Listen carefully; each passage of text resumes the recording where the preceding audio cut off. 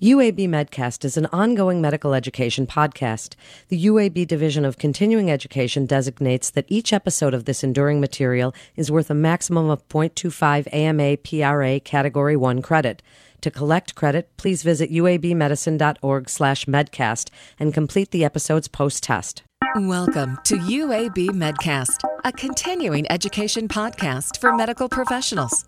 Bringing knowledge to your world, here's Melanie Cole. Abdominoplasty is one of the most commonly performed aesthetic procedures and has undergone a significant evolution over the past several decades. My guest is Dr. Brad Denny. He's an assistant professor and double board certified plastic surgeon at UAB Medicine.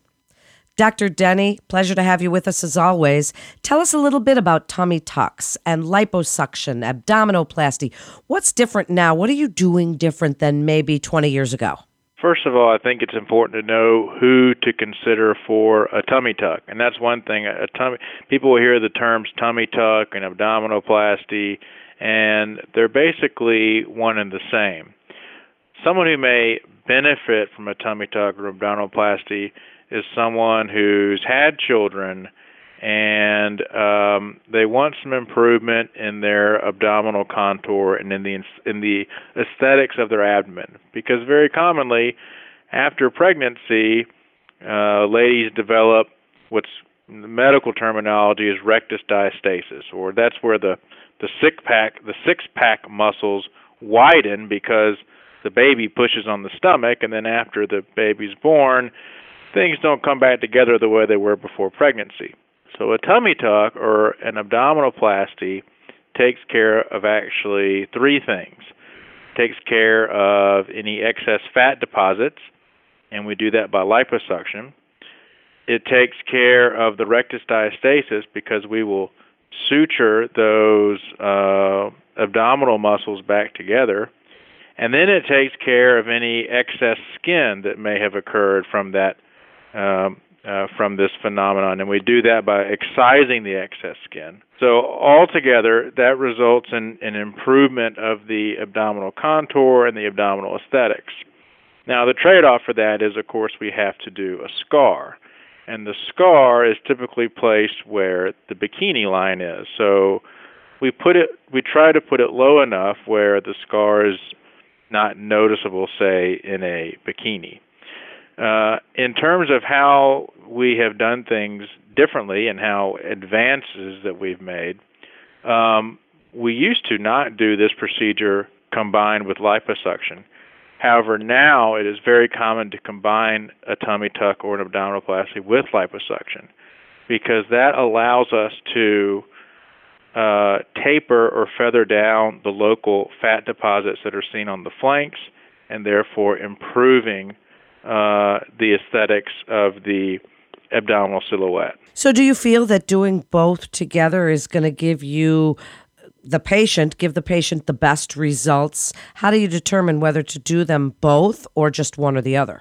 Most of the time, we do liposuction and an abdominoplasty at the same time. However, there are some patients who may not need the liposuction. The liposuction just treats those focal excess fat areas, particularly in the flanks, and it can be used to decrease the thickness of the layer of skin and fat of the abdominal wall. There are some patients who don't need this, who don't need the liposuction because, quite frankly, they may not have a lot of fat to liposuction, but they may have the rectus diastasis that I mentioned as a result of pregnancy. In that case, those patients often need what is referred to in kind of the general public as a mini tummy tuck or a mini abdominoplasty. That is where the incision within the bikini line is much shorter than the traditional abdominoplasty. And the abdominal skin and fat is elevated off of the rectus muscles. The rectus diastasis is corrected by suture repair, and then any excess skin, which it's usually minimal, is removed. And in that situation, because the patient does not have excess local fat deposits, liposuction is not necessary.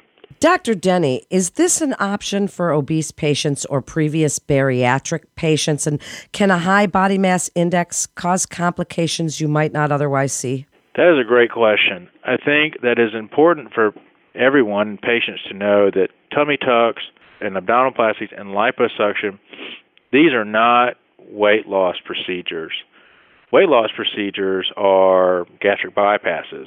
Tummy tucks, liposuction, these body contouring procedures are exactly that. They are body contouring procedures. They are not weight loss procedures. And in fact, in order to be a good candidate for these procedures, you need to be at your ideal body weight or have a BMI less than 35.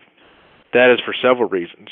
Number one, if you are at your ideal body weight or if your BMI is less than 35, you will have a better aesthetic result following liposuction or an abdominoplasty. Number two, complications following surgery are much less when you are at your ideal body weight or if you have a BMI of less than 35. A high BMI correlates with a higher risk of complications. And these complications can be anything from a DVT or pulmonary embolism to wound dehiscence and problems with wound healing. DVT and pulmonary embolism is something very important to consider with this operation because we are tightening the abdominal muscles. We are increasing the pressure on venous blood flow return to the heart. This can result in, this puts the patient at higher risk for blood clots or DVTs, which could eventually become pulmonary embolism, in which their most worst case scenario can be fatal. So on all our patients, we risk stratify them for that risk, and if they are at a high enough risk based upon something what's called the Caprini score, then we will actually keep them on Lovenox injectables at home for up to a month after surgery. So achieving a ideal BMI or ideal weight prior to these operations is very important. In terms of massive weight loss patients, these patients are absolutely candidates for an abdominoplasty. The difference being is several. One, not only do we want them to be at their ideal body weight or a BMI less than 35, but we also want them to be at least 12 to 18 months out from their gastric bypass, which usually correlates to having their weight stable for 6 months.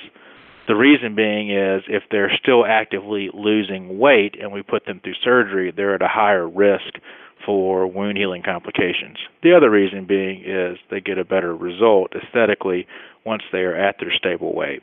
The major difference in an abdominoplasty in someone who's had massive weight loss versus someone who has not is the incision may tend to be longer or larger because we have to excise a larger amount of skin due to the excess skin that develops with massive weight loss. Thank you so much for that answer. What a comprehensive answer that was. Tell us a little bit about some of your outcomes and what can a patient or referring physician expect post-operatively? Outcomes are excellent. Abdominoplasty has one of the highest patient satisfaction scores of plastic surgery. In terms of return to work, not off work, something that's hard for some patients is a lot of these patients have just finished completing having children, and that's one thing. Patients are, if they want to have a tummy tuck, they need to they should do so knowing that they're done having children, because we don't want to tighten the abdominal muscles and they decide to have another children. It makes undergoing pregnancy more difficult. But after surgery, I tell patients to take 2 weeks off of work. They can't lift anything more than 5 pounds for 4 to 6 weeks.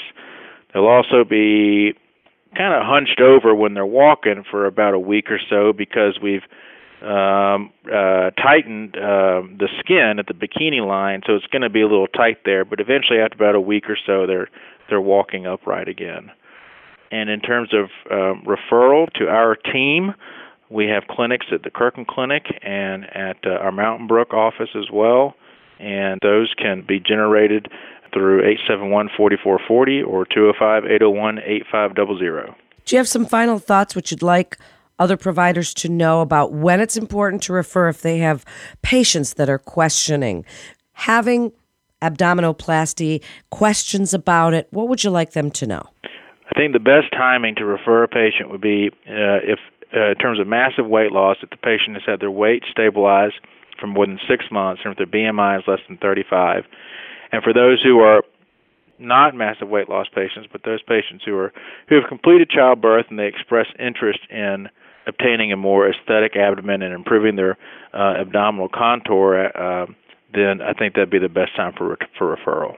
Thank you so much, Dr. Denny, for joining us. And a community physician can refer a patient to UAB Medicine by calling the MIST line at 1-800-UAB-MIST. That was another episode of UAB Medcast. For more information on resources available at UAB Medicine, please visit our website at uabmedicine.org/physician. Until next time, this is Melanie Cole.